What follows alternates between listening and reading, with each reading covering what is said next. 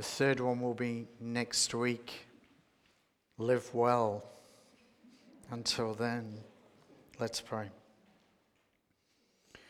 Father, as we come to your word, we ask now that your Holy Spirit will work in our hearts and in our minds. Father, please turn our thoughts and our desires towards you. And Father, we ask that you will be our teacher and we will learn from you through your word. In Jesus' name. Amen.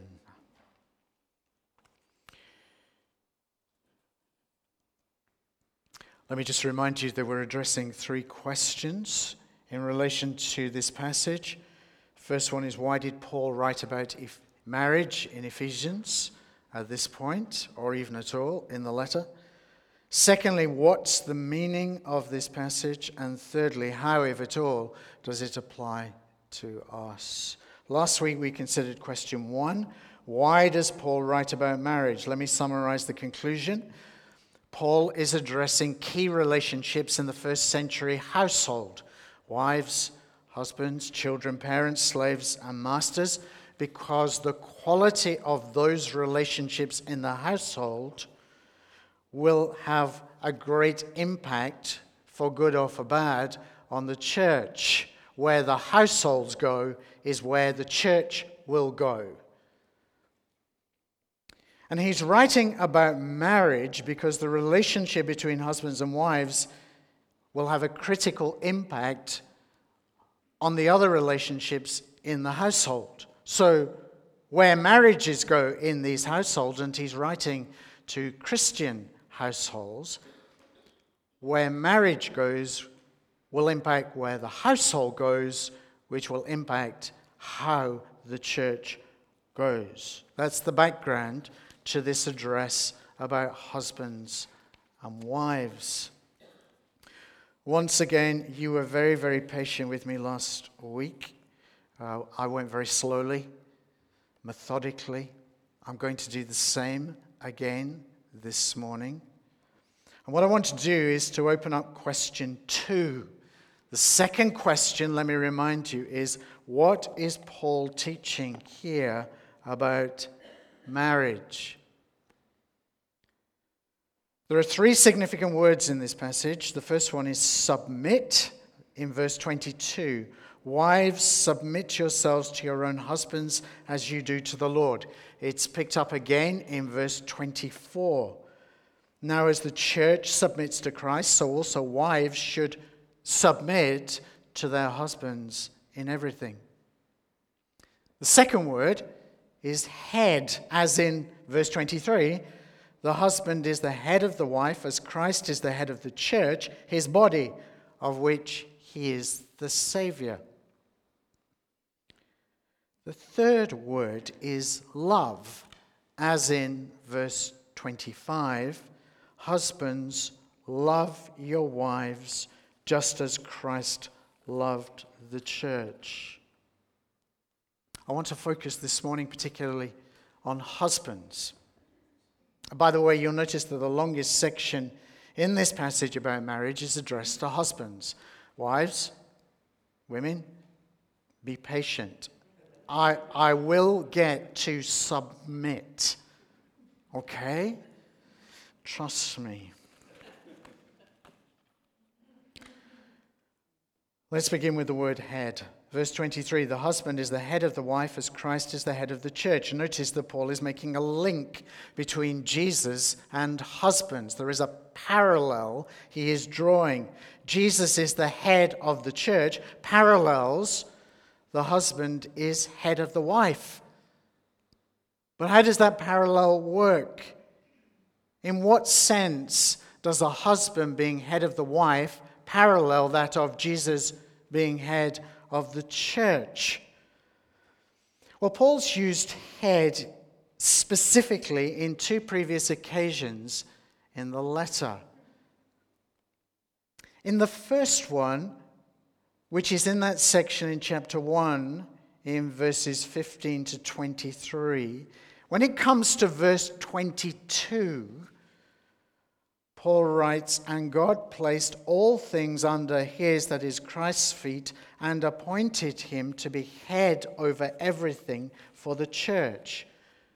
Head there is being used in the context of power.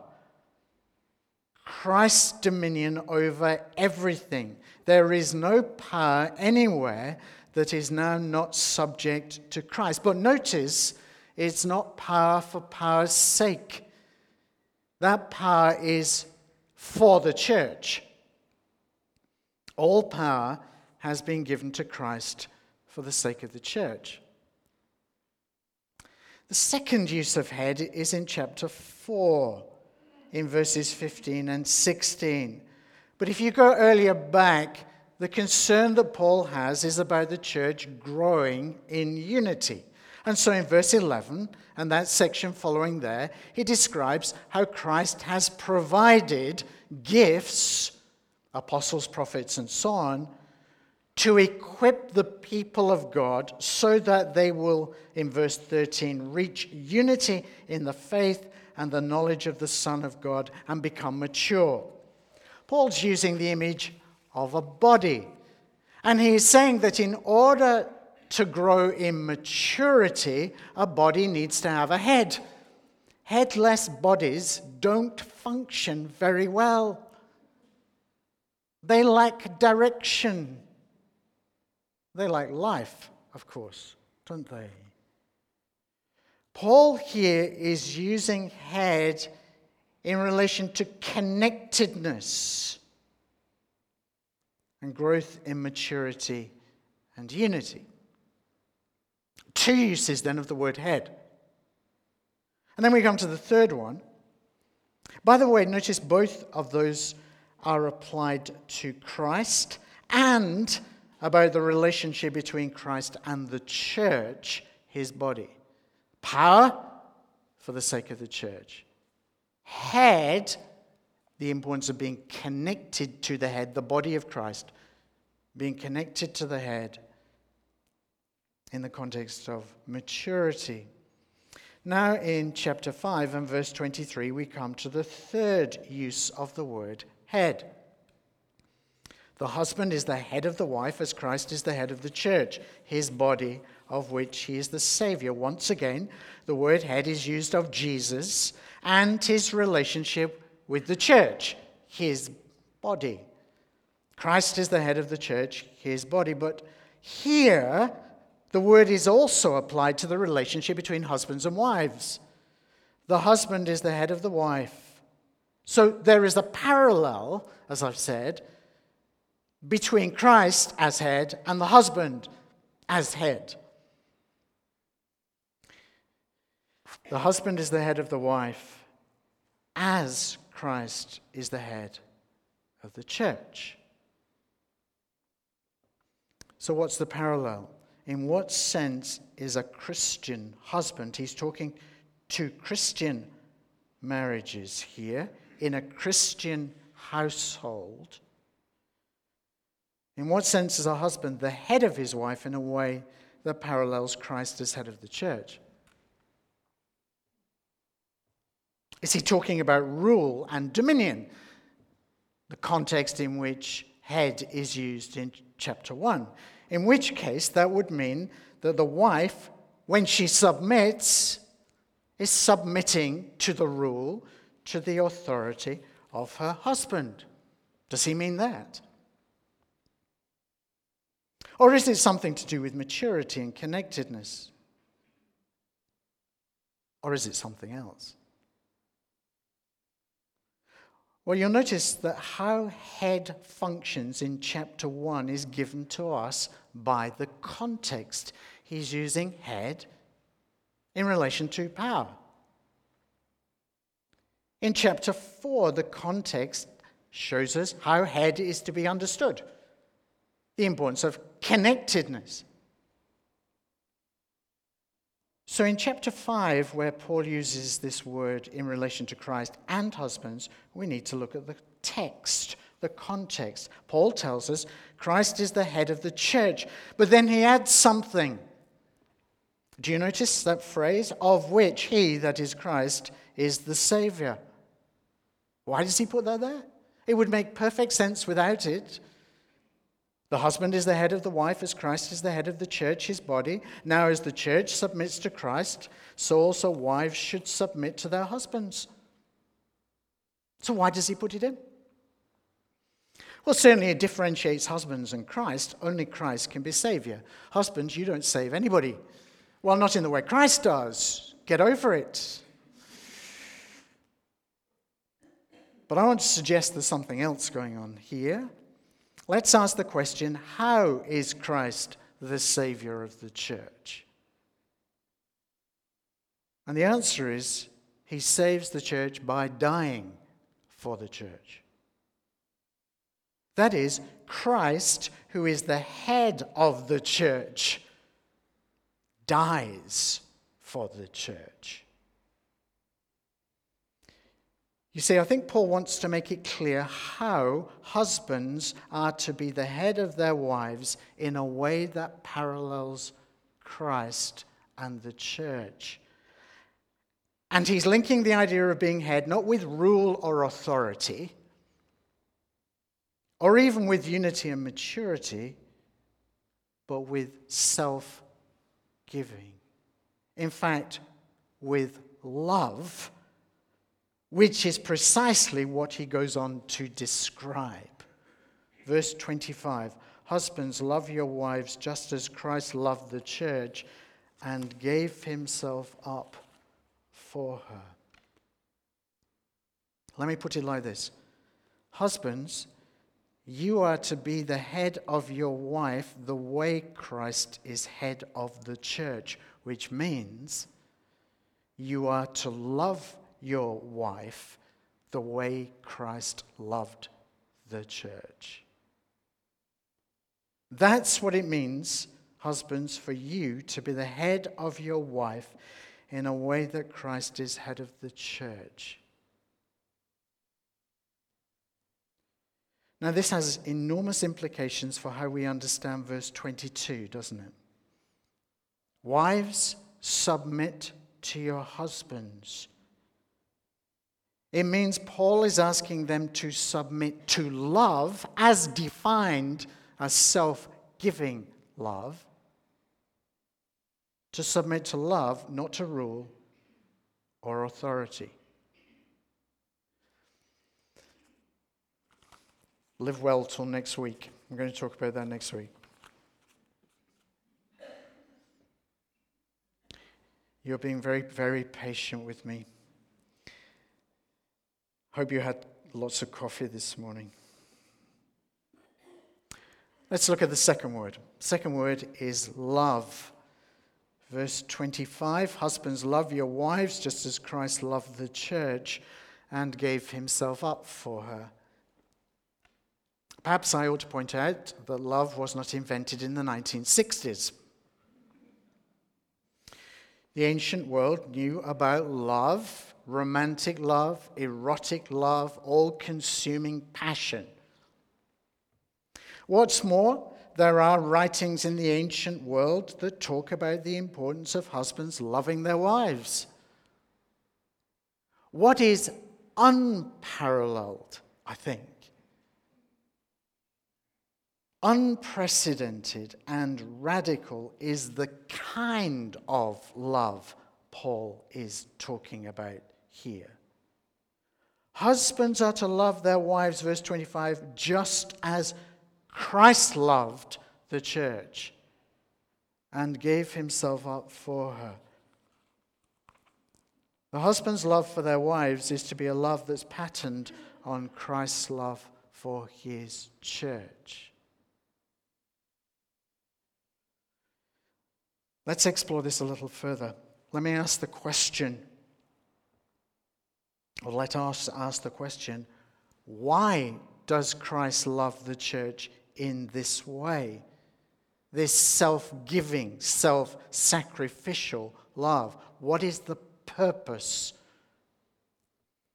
Paul gives us the answer. End of verse 25. He gave himself up for her, that is the church, to make her holy, cleansing her by the washing with water through the word, and to present her to himself as a radiant church, without stain or wrinkle or any other blemish, but holy and blameless. In other words, Christ loves the church in this kind of way. He's willing to be ridiculed and humiliated, to be tortured. He chooses to become the lowest of the low, the slave of the slaves, and in the end, to lose his life, that is, to die for us. For us. It's all about the church. It's all about us. He does it for us. For you. For me.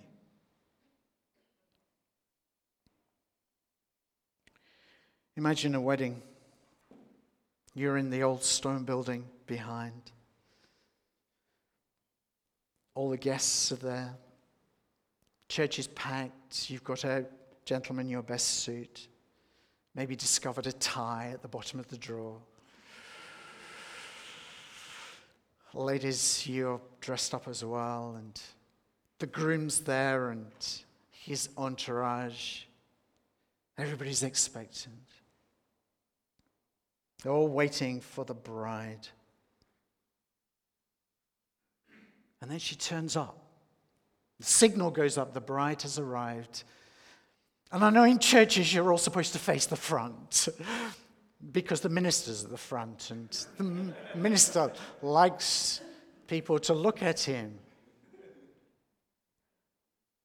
But all heads turn.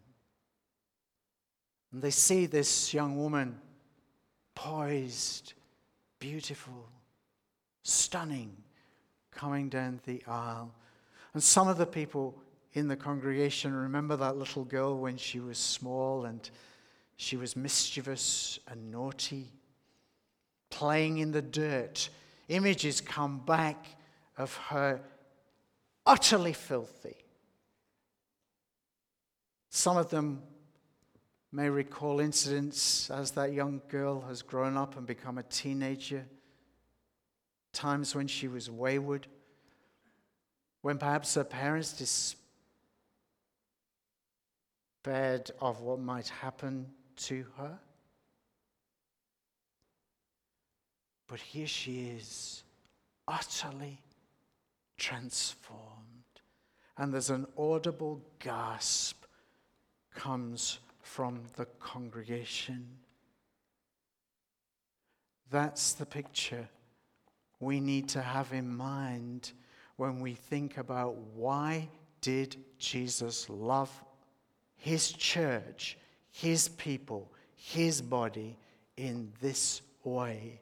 It is so that one day the church, his body, all the people who are united in him will appear, and the whole creation will gasp in amazement, in wonder.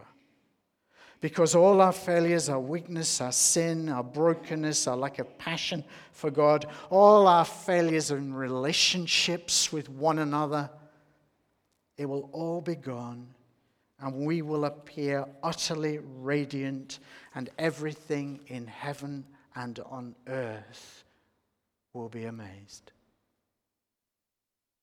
Why does Christ love the church in the way he does? Giving of himself, this self-sacrificing love. Why? It's for the sake of the church, so that the church will appear like that. And by the way, that's the pattern for the relationship between husbands and wives in marriage.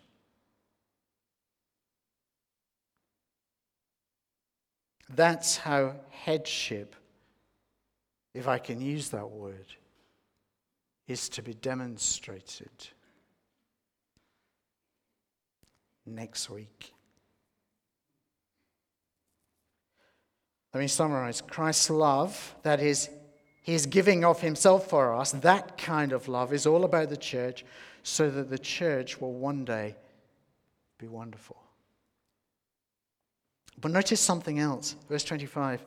Christ loved the church and gave himself up for her to make her holy, cleansing her by the washing with water through the word, and to present her to himself. Notice that little phrase at the end of verse 27. Christ loved the church to make her holy and so on, and to present her to himself. What does that mean? I've just said that this is all about the church. Christ dies for the sake of the church. It's for us. So what's this about? Because this seems to be about Jesus. And it is. Let me try to explain like this. I want you to imagine another wedding in the stone church building behind me. Everybody's there, the groom is there, and he looks splendid and excited. All the guests are there, and the wedding's due to start at 3.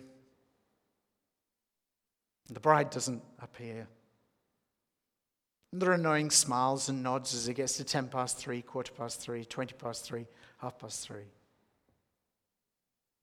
3:45. She's still not there. 4:00. She still hasn't arrived. And the children start to get fidgety, and so parents start to get fidgety. And people start talking to one another and looking at their watches. It gets to 4:15 and 4:30 and 4:45, and people start to leave. And it becomes clear she's not coming.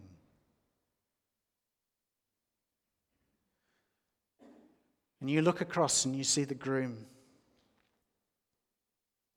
This was to be the greatest day of his life, when the love of his life would come and they would make their promises to each other. And she's not come. And he is disconsolate, desolate.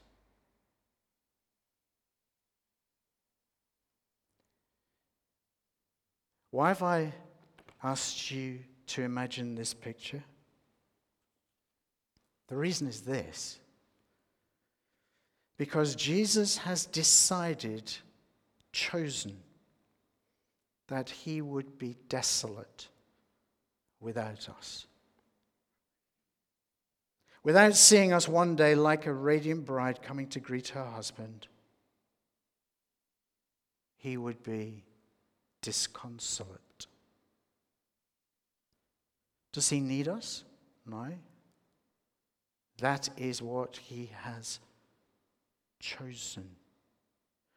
To put it another way, for Jesus, heaven, as we often talk about it, heaven would not be heaven if we were not there. To put it another way, the divine Son, the second person of the Trinity, has chosen that he will not be without us.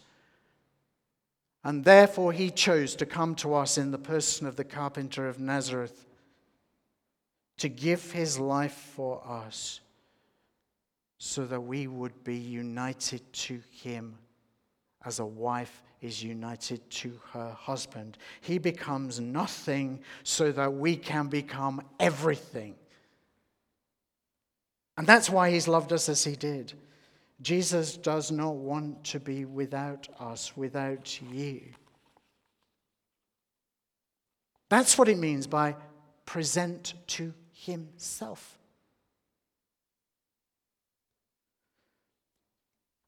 That really is extraordinary. Those of us who have been around church and Christian things for a long time, we're used to saying God loves us, Jesus loves us, Jesus died for us. I want to suggest that is unbelievably amazing. Well, in case we're inclined not to get it, notice that Paul quotes from Genesis 2:24. In verse 31, here's the quotation. For this reason a man will leave his father and mother and be united to his wife, and the two will become one flesh.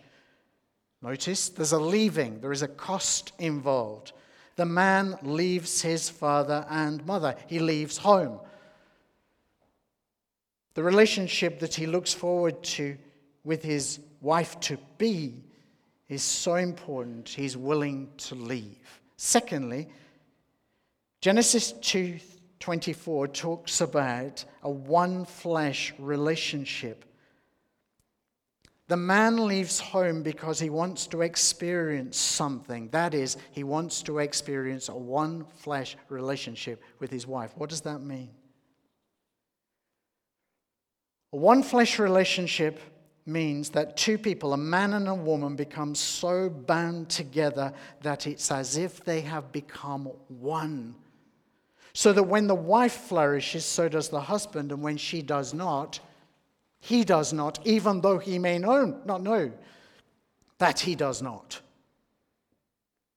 Husbands can be remarkably obtuse in my experience. That's the link Paul's making in verse 28. In this same way, husbands ought to love their wives as their bodies. He who loves his wife loves himself. After all, no one ever hated his own body, but they feed and care for their body. There's a profound interconnectedness between a husband and a wife because it's a one-flesh relationship. Husbands, how your wife goes is how you are going. And then Paul does something utterly breathtaking. Something he describes as a great mystery. Verse 32. This is a profound mystery, but I'm talking about Christ and the church. Genesis 2:24 is about marriage, human marriage between a man and a woman. But, says Paul, Genesis 2:24 is actually pointing to something even greater, something that utterly transcends human marriage and something that had not been made known until the coming of Christ. That's the mystery, and the mystery is this. The marriage relationship pictures the relationship between Christ and his people. The marriage relationship, if you like, is an illustration of the divine love story and marriage. Because in the divine story, there's also a leaving that's necessary before the one-flesh relationship can happen. And so Christ, like the man in Genesis 2, leaves, but his leaving is greater than the leaving that any other has experienced. It's the leaving of the Son of God who leaves behind the glory and the splendor.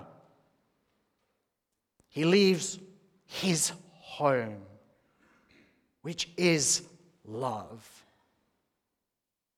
Leaves all that behind and comes to us in the person of the carpenter of Nazareth. He comes to win his bride, but she doesn't even want him. But he perseveres. He continues. He's determined to rescue her. And so he allows himself to be battered and humiliated, to lose everything, his reputation, even his life, because he has chosen to bind his life and ours so completely together that for him, life would not be life without his bride. He comes to make a one-flesh relationship with us. Verse 30, we are members of his body. So what's Paul saying about marriage? He is saying that the relationship between husbands and wives is meant to give a glimpse of that divine love story and marriage. It is to be an echo, a lived out modeling of the relationship between Jesus and his church. Let me draw this to a conclusion. Jesus loves you. Do you know that? It's the kind of phrase that we use such a lot, isn't it? But I wonder if some of us have lost the sense of how much Jesus loves you. Maybe things have happened in our life and are currently going on, and we wonder, does he really love me? Jesus loves you.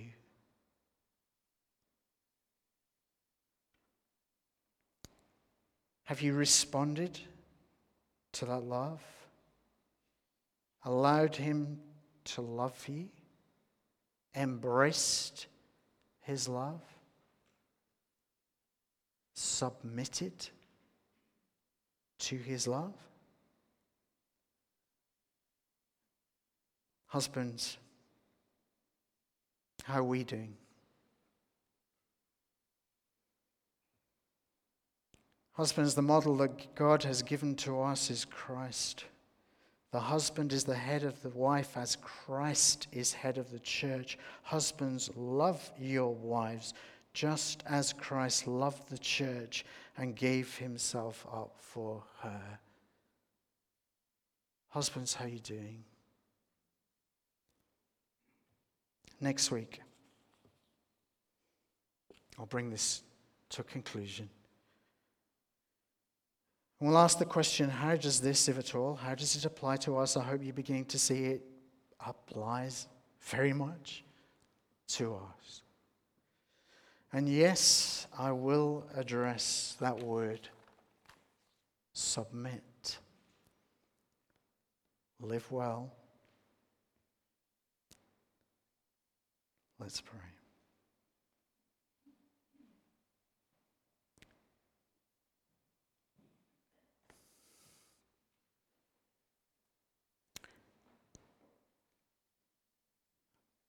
Father, I'm sure that all of us would have to say, however long we've been followers of Jesus, however deep our experience, that our understanding of your love for us is inadequate.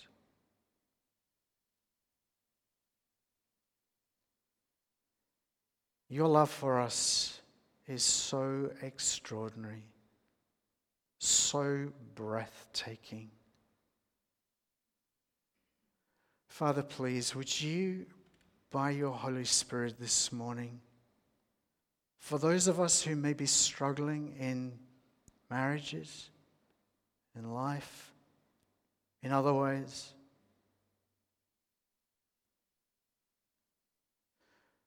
Father, would you please, by your Spirit, fill us afresh with your love, the knowledge that you love us. You have chosen to make that one flesh relationship with us. For Jesus to bind himself to us. And please encourage us as we go out in the knowledge and the experience of your love. In Jesus' name we pray.